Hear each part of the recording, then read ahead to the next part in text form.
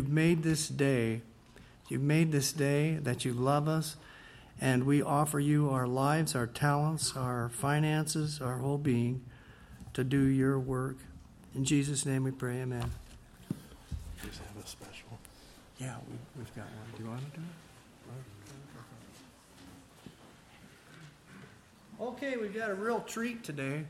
We've got a special from all the middle-class kids. Come on down, guys.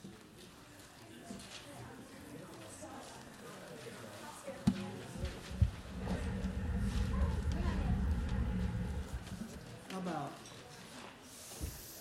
group one over here? Middle group over here.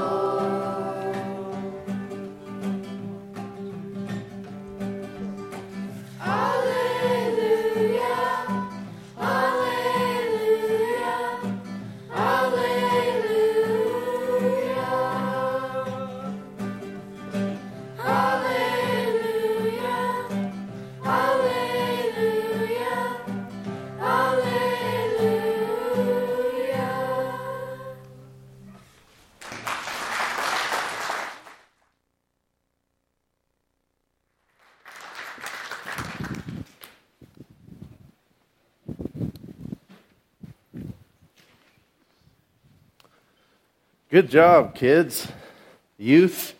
That's a big class. So some of you are teachers. You can take your Sunday school class and have them do your special, right? Thanks, John. Thanks. What do you call yourselves? Just a Sunday school class? John's Sunday school class? Okay. Let's pray. Heavenly Father, we thank you that we could come together and worship you together. We thank you for your word, and we thank you, Lord, for the encouragement from it, but also the challenges from your word. And we ask, Lord, that you would guide us in understanding it and applying it to our lives. And Lord, that each one here today will be encouraged to continue to follow you throughout this next week.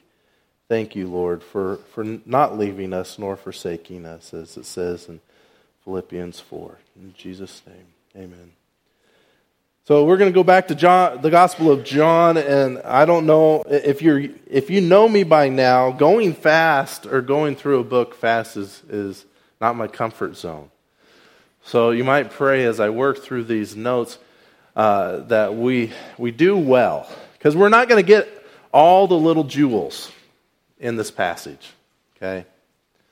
But sometimes there's a great advantage to doing an overview and kind of looking at the overall scheme or thought as we go through these passages.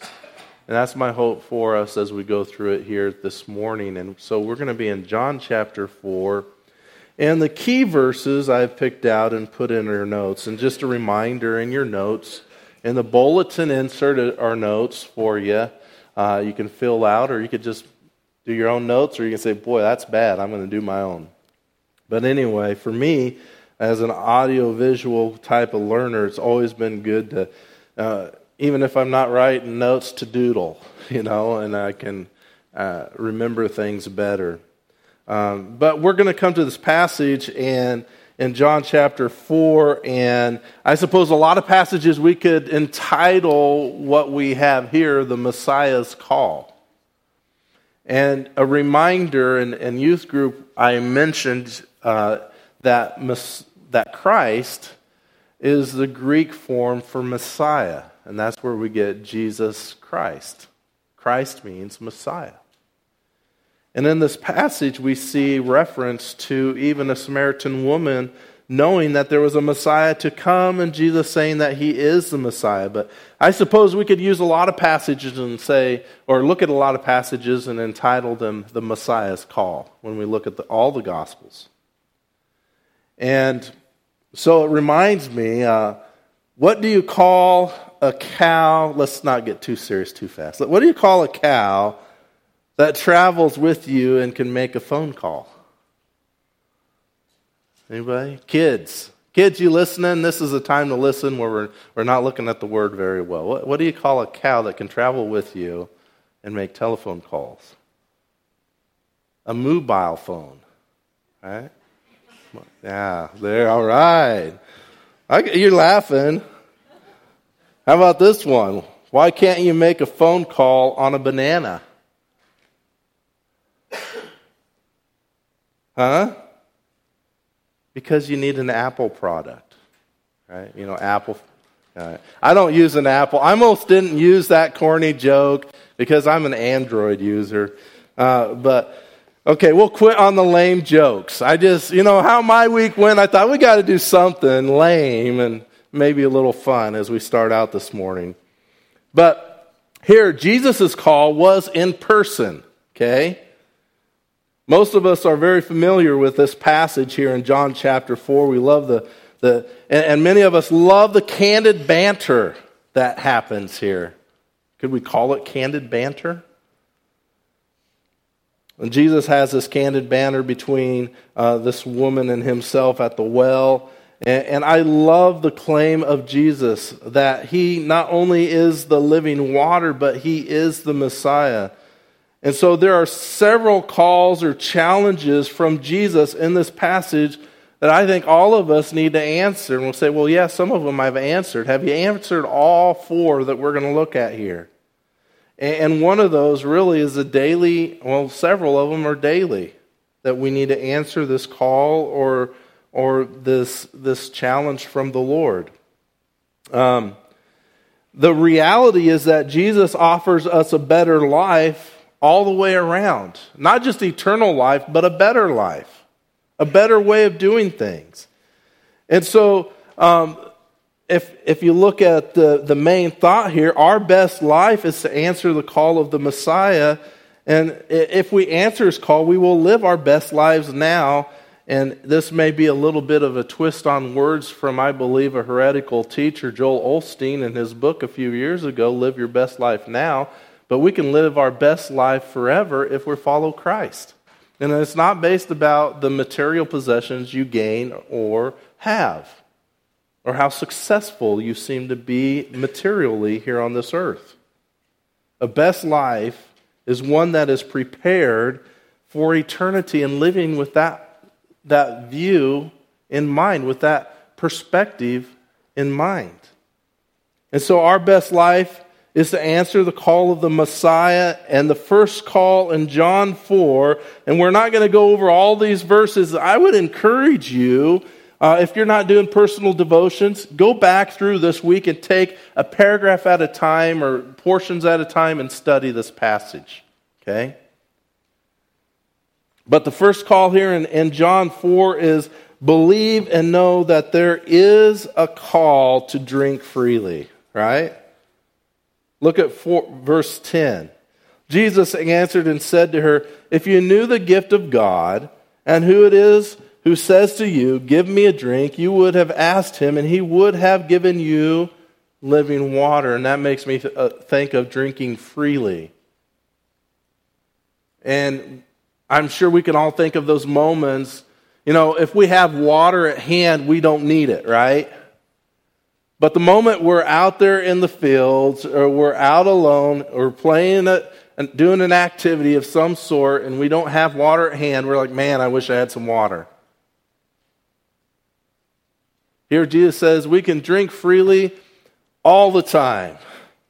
And so we have this passage here, and look at verse 4 through 6, we find the place, okay? So first we have the ask here in this passage. I'm a little slow on my slides, but we have the ask, okay? And first, in this passage, we see that in verse 4 through 6, he's in Sychar, in Samaria, and I think you've all had the background, the understanding that Jews really they would go around Samaria, because they didn't associate with the Samaritans, and here Jesus is by Sychar in Samaria, at a place where Jacob had given Joseph this parcel of ground, including the well. And so the problem was here that we find Jesus was wearied, and we could talk about this in the sense that Jesus is fully God and fully man. He is fully man. He was wearied, it says. So yes, he did get tired and he did get thirsty because he was fully God and fully man. But he's here in the Samaritan territory where at best they were half-breeds who were not fully worshiping God the way that they were commanded to in the Old Testament law.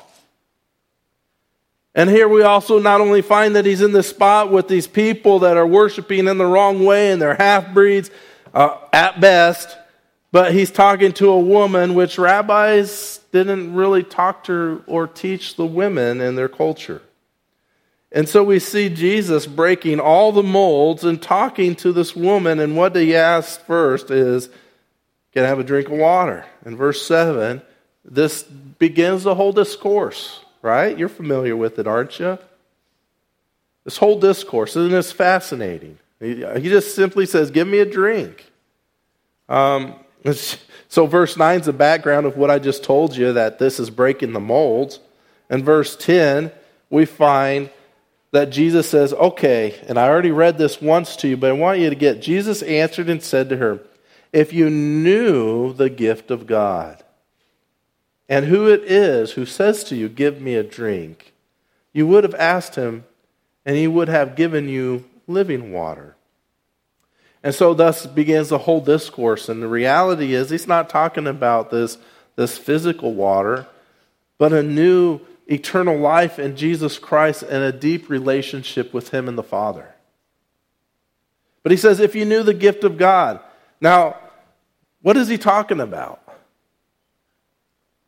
I think she kind of picked up on it. I mean, maybe not at first, but to go answer this question, we go through the whole dialogue, and at verse 25, we find that the woman said to him, I know that Messiah is coming. Now, there's a lot of other discussion in this, okay? And so we're jumping past a lot of that, but getting back to the original question of Jesus, if he had known the gift of God. And through the whole conversation, they get to the point where she says in verse 25, I know the Messiah is coming, he who is called Christ. When that one comes, he will declare all things to us. So they have a sense, and she has this sense of an idea of a reality from the Old Testament, even for these Samaritans, even as a woman who's not living the way she should have been living, has this idea that God the Father is going to send a Savior, a Messiah.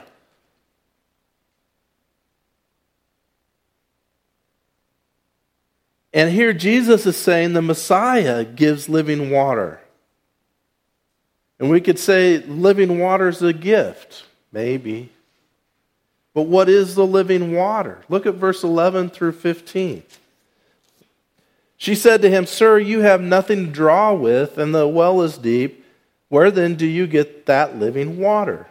You are not greater than our father Jacob, are you, who gave us the well and drank of it himself and his sons and his cattle?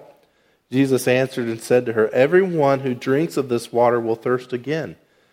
But whoever drinks of the water that I will give him shall never thirst. But the water that I will give him will become in him a well of water springing up to eternal life.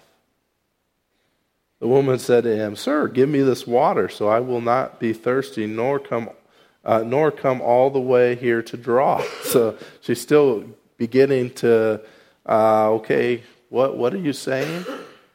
But he's talking about eternal life. And so the call of the Messiah, I would just want to challenge you with, is to drink freely of not only just the eternal life, but that relationship you have with the Lord Jesus Christ. The relationship that you can have with the Father through Christ. When you look at the Gospel of John, it's all about you cannot know the Father unless you first know the Son. And that know, really here in this passage, it's not as in 1 John, the know of an intimate relationship, but a true belief in Jesus Christ. If you do not have faith in the Son, then you cannot have faith or relationship with the Father. And so Jesus gives us eternal life. He gives us a relationship. He gives us so much more as we drink freely in this relationship with Him. And so I might be stretching it just a little bit, but you need to understand water is something we need constantly. Remember last Sunday we talked about food and water and how long you could go with or without that? You can go, remember kids, you can go a lot longer without food than you can water. And I think it's very important for us to understand that we should be very dependent upon Jesus Christ. Not only dependent, but understanding that that is more refreshing than anything that we can ever have on this earth. We still may have trouble. We still may have problems. We still may be hurting. Things may be going wonderful. But there's nothing more refreshing than an intimate relationship with Jesus Christ. And so there's this call to drink freely to all of us. I love what Spurgeon says. If Christ were only a cistern, we might soon exhaust his fullness.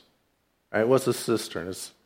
It's like a tank underwater that holds underground that holds water. Okay, it's a tank, or usually brick, stone, or cement. You may run into them. Those of you out in the hills, we'd run into them at old homesteads when I was working at Milldale, where there's this empty cistern. Pretty cool to look into. Cement cisterns. But they would store water. The windmills would pump, or they would pump water. Now in Israel, they may have gathered it from the rain, and other places they may do it that way, but it's where they would store the water. They'll run dry if they don't have water coming into them. But who can drain a fountain? Jesus is the fountain of living water. And so our best life is to answer the call of the Messiah and understand, hey, I can drink freely in this relationship. He's going to satisfy my needs, but I got to cling to him. I always need water. You always need Christ. The second call is the call to worship. And the main verse that I was looking at is 24, but wait just a minute until we get there. And here in verse 15, there's this conviction, and so after she still doesn't get it, she wants this living water in verse 15. I mean, she doesn't want to have to thirst physically again. But there's more to it. He said to her, go, call your husband and come here. You want this water? Uh-oh. The woman answered and said, I have no husband. Jesus said to her, you have correctly said, I have no husband, for you have had 5 husbands, and the one whom you now have is not your husband. This you have said truly. So what do we find here with this statement? What is Jesus doing? Does he want her to answer the call or not? Well, yeah, but she has to figure out, I have this need. And therefore, it means that there's going to have some conviction. There's conviction. So there's a couple of truths here about Jesus. One, he knows everything, right? Have we talked about that before? You can't hide anything from him. You might be able to hide it from your parents. Can't hide it from him. Maybe from your spouse. Maybe from your friends, maybe from your community. Can't hide it from him. Secondly, I hope there's conviction in your life where you are indeed living in sin. She's living in sin. So number one, we can't compromise on these things. And I know, even though we say it's a cultural thing, it's also a personal thing. We may look at the culture and say, look how far they are, and because they're so far down that road, these things that still are sin don't seem so bad anymore, right? We're all there. Every one of us have dealt with it. I believe maybe you're better than me, but don't say it's okay. In your relationship as you drink freely, Jesus will convict. And you might be confused. Oh, well, there's this call to worship. Well, there has to be this conviction so that we see our need and we come full force and understand, hey, where's my worship if I'm not following Christ? There is no worship. Where's my worship if I'm following the ways of the world? It's going to be down here. Our view of Christ, our view of the Father is going to be so low, we are barely even beginning. We may think, oh man, I'm worshiping the Lord now. And we're just hitting the ceiling right here when the ceiling should be way up there. Because we're living in sin. So when we come back to this passage, he's convicting her, right? In verse 16, Jesus seems to have some pretty aggressive questions in this passage because he knows that serious surgery requires serious removal of the disease. I would encourage everyone that it's not when you feel the conviction that you should be scared. It's when you're doing things that you know is wrong and you're not feeling the conviction. That's when it should be very, very scary. Both of them are bad. Don't get me wrong. But don't allow the culture or your own thinking to change you so much that you're not convicted when you should be convicted. And praise the Lord when he convicts us. But sin is extremely destructive. Don't nullify it. So her sin, what is it? I think it looks very similar to what we see today. People have reasoned away, hey, it's okay to be in immoral relationships. Does Jesus take serious immoral relationships seriously? Even those that could be deemed normal by more conservative standards. And I did say that, all right? Today, even our conservative standard says, oh, well, it's to heterosexuals, it's okay. No.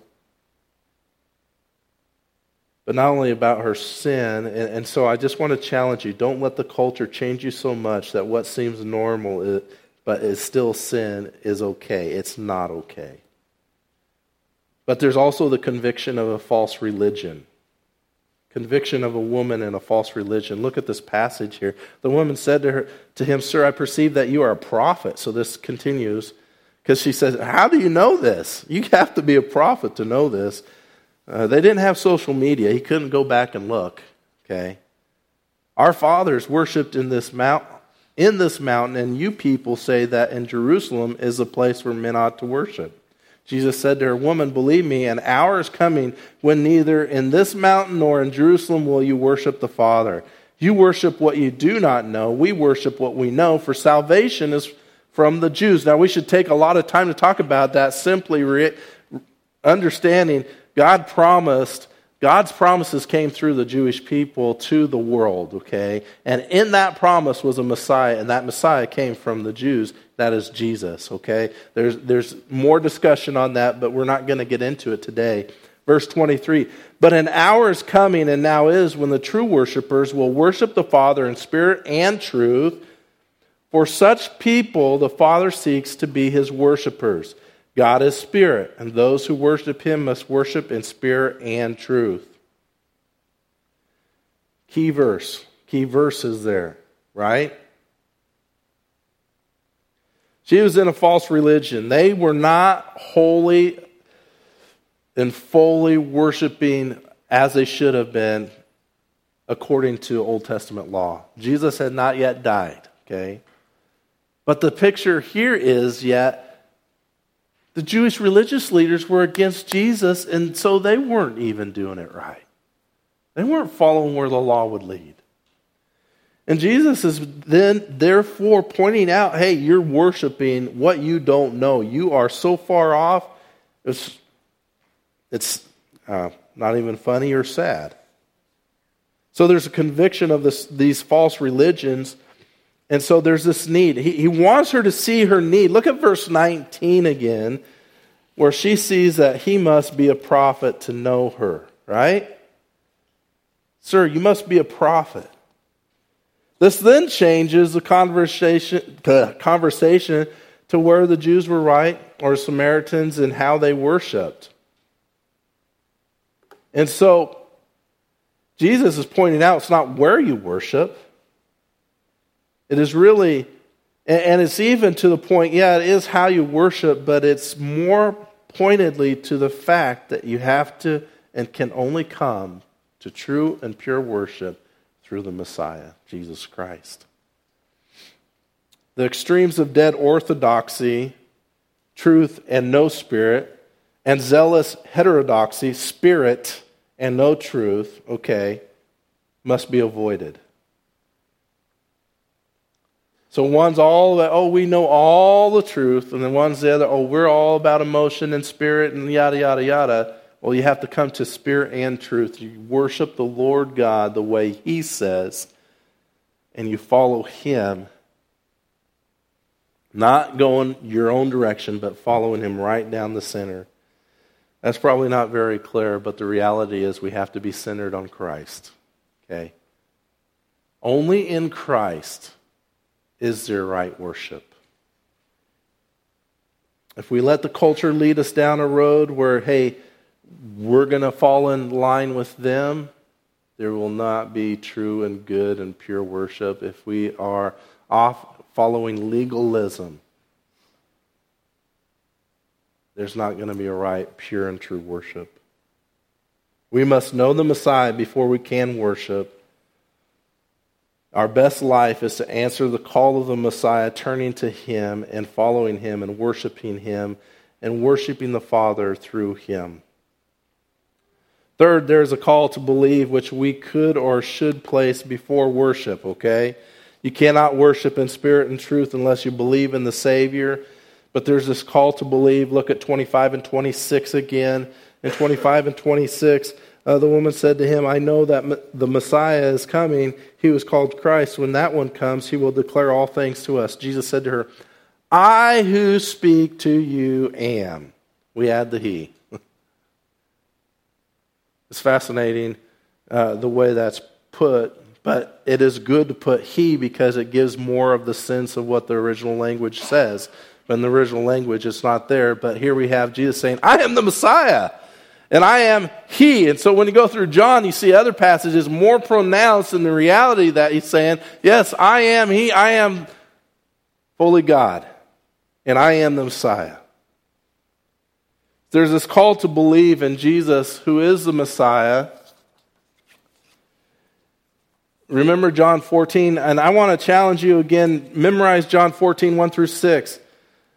Jesus said, I am the way, the truth, and the life. No one comes to the Father except through me, except by me. And throughout John, we see that. He's saying, hey, you can't know the Father. Wake up.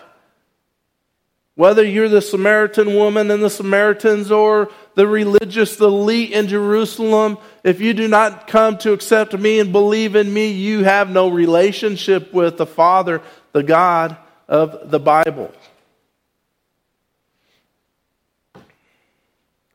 Look at her response. It's fascinating, right? She ran off to tell others.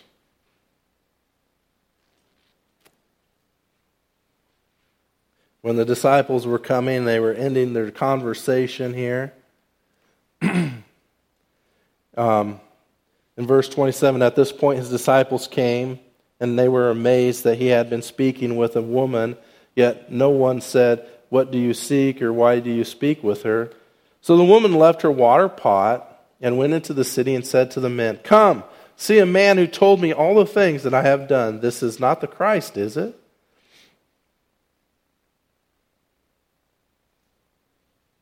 But she ran to tell those in Sychar. And in verse 39, we see that many of them from that city, many of the Samaritans believed in him because of the word of the woman who testified, he told me all the things that I have done.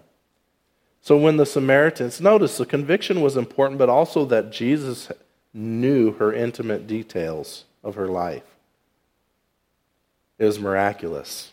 Verse 40, so when the Samaritans came to Jesus, they were asking him to stay with them, and he stayed there 2 days. Many more believed because of his word. And they were saying to the woman, it is no longer because of what you said that we believe, for we have heard for ourselves and know that this one is indeed, what does it say there? The Savior of the world.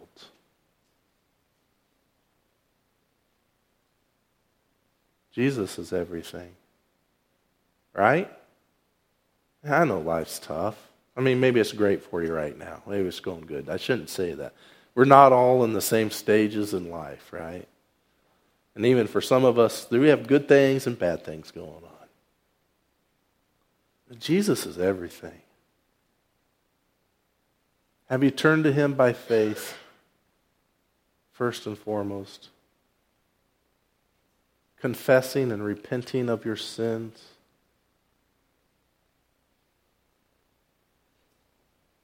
He's the Savior of the world. He's the one. And he calls us to drink freely of that wonderful relationship with him, that of eternal life, and therefore that of a great hope that overshadows everything else. Because this points to the reality that our best life is when we answer his call. Finally, there's this call to harvest. Look at 35 through 38. Do you not say there are... And so as these people from Sychar are coming, Jesus is seeing this mass group of people. His disciples are there, and they're getting entangled in this little discussion. And Jesus says, do you not say there are... yet 4 months. I mean, there's some fascinating discussion here, but I don't have time to really go into it. Jesus says, no, my food is to do the will of the Father. I mean, what is good for me, what is best is for me to do his will. Look at 35. Do you not say there are yet 4 months and then comes the harvest? Behold, I say to you, lift up your eyes and look on the fields, that they are white. They're white for harvest. Already he who reaps is receiving wages and is gathering fruit for life eternal, so that he who sows and he who reaps may rejoice together. For in this case, the saying is true, one sows and another reaps. I sent you to reap that for which you have not labored. Others have labored, and you have entered into their labor. Finally, I think it's very important for us to understand we are here on this earth for a purpose. And there's many good things that God has purposed for us to do, many good works. But a part of that is to be involved and engaged in this wonderful harvest that is white. The harvest is ready, right? That's the picture. It's ready to take place. There's also this discussion when we look at this passage that there's different parts of the season that we're going to be involved in. I mean, even though it's ready, as workers, we may not be able to participate in the funnest part of it, okay? You may be doing the planting or the watering or the spraying a herbicide or what.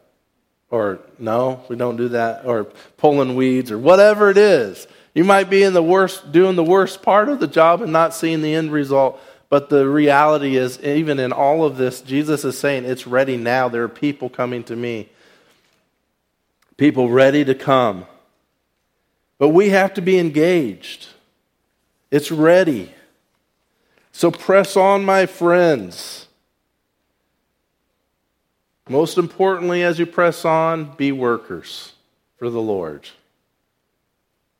Because workers are needed. There is an urgency here, and there is a need today. And we are very spoiled here in the United States. Very spoiled. There are people here in our churches that have grown up, or even for a year you've been in a church, and you say, I can't do that. Yes, you can. You can do it. There are other places they don't have the Word of God like we have. They haven't been able to be taught like you have. You are ready. And even if you mess up, God will use your mess ups. He's used mine. I've messed up.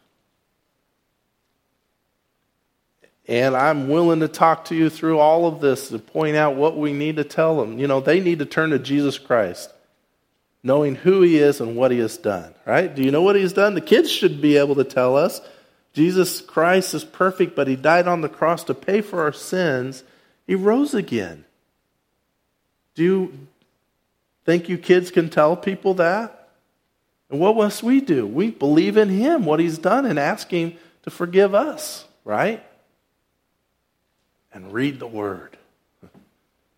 But we can. I don't think we have any good excuses.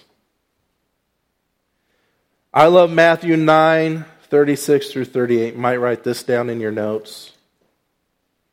Matthew 9, 36 through 38. Seeing the people, He, that's Jesus, felt compassion for them. Do we have compassion for the masses? He had compassion for them because they were distressed and dispirited like sheep without a shepherd. Then He said to His disciples, the harvest is plentiful, but the workers are few. Therefore beseech the Lord of the harvest to send out workers into His harvest. Let us pray for one another, and let's pray for workers who are out there harvesting or sowing, and let's pray that God would send more. And in your praying, He may say, hey, that's you. The best life, the greatest life we can live, is to answer the call of the Messiah. And remember, He first calls us into an intimate, saving relationship with Him. He then calls us to worship and also to proclaim the message of the gospel. And with the way things are going, we need to stand up and point to what is wrong. We need to point out, hey, this, and it may not be publicly, it may be one-on-one, hey, this is sin. This is what the Bible says. You may not have to say this is sin. You might say, hey, this is what the Bible says. And let the Holy Spirit do the conviction. But there's a lot of things that the Lord may want you to say. You know, even if with that video we're going to show this week, the guy I was talking to is very active and doing it. He said, you know, we have people willing to take those on the opposite side and talk with them in a loving way. And there's been a few that have been able to get them, hey, let's look at see what the Bible says about these things. Now, he's from eastern Nebraska. But I think that could happen out here too with those that maybe they agree with us on certain political issues, moral issues. but they don't understand why. We have an opportunity to show them what the Word of God says and hopefully point them to Jesus Christ. It's about pointing people to Him, that they may find forgiveness and a new free life in Him. So pray for one another, pray for workers to be sent to the harvest, and pray that God will lead you every moment, and especially in those conversations that you may have with others. Heavenly Father, we thank you that we could come before you and worship you together. We thank you, Lord,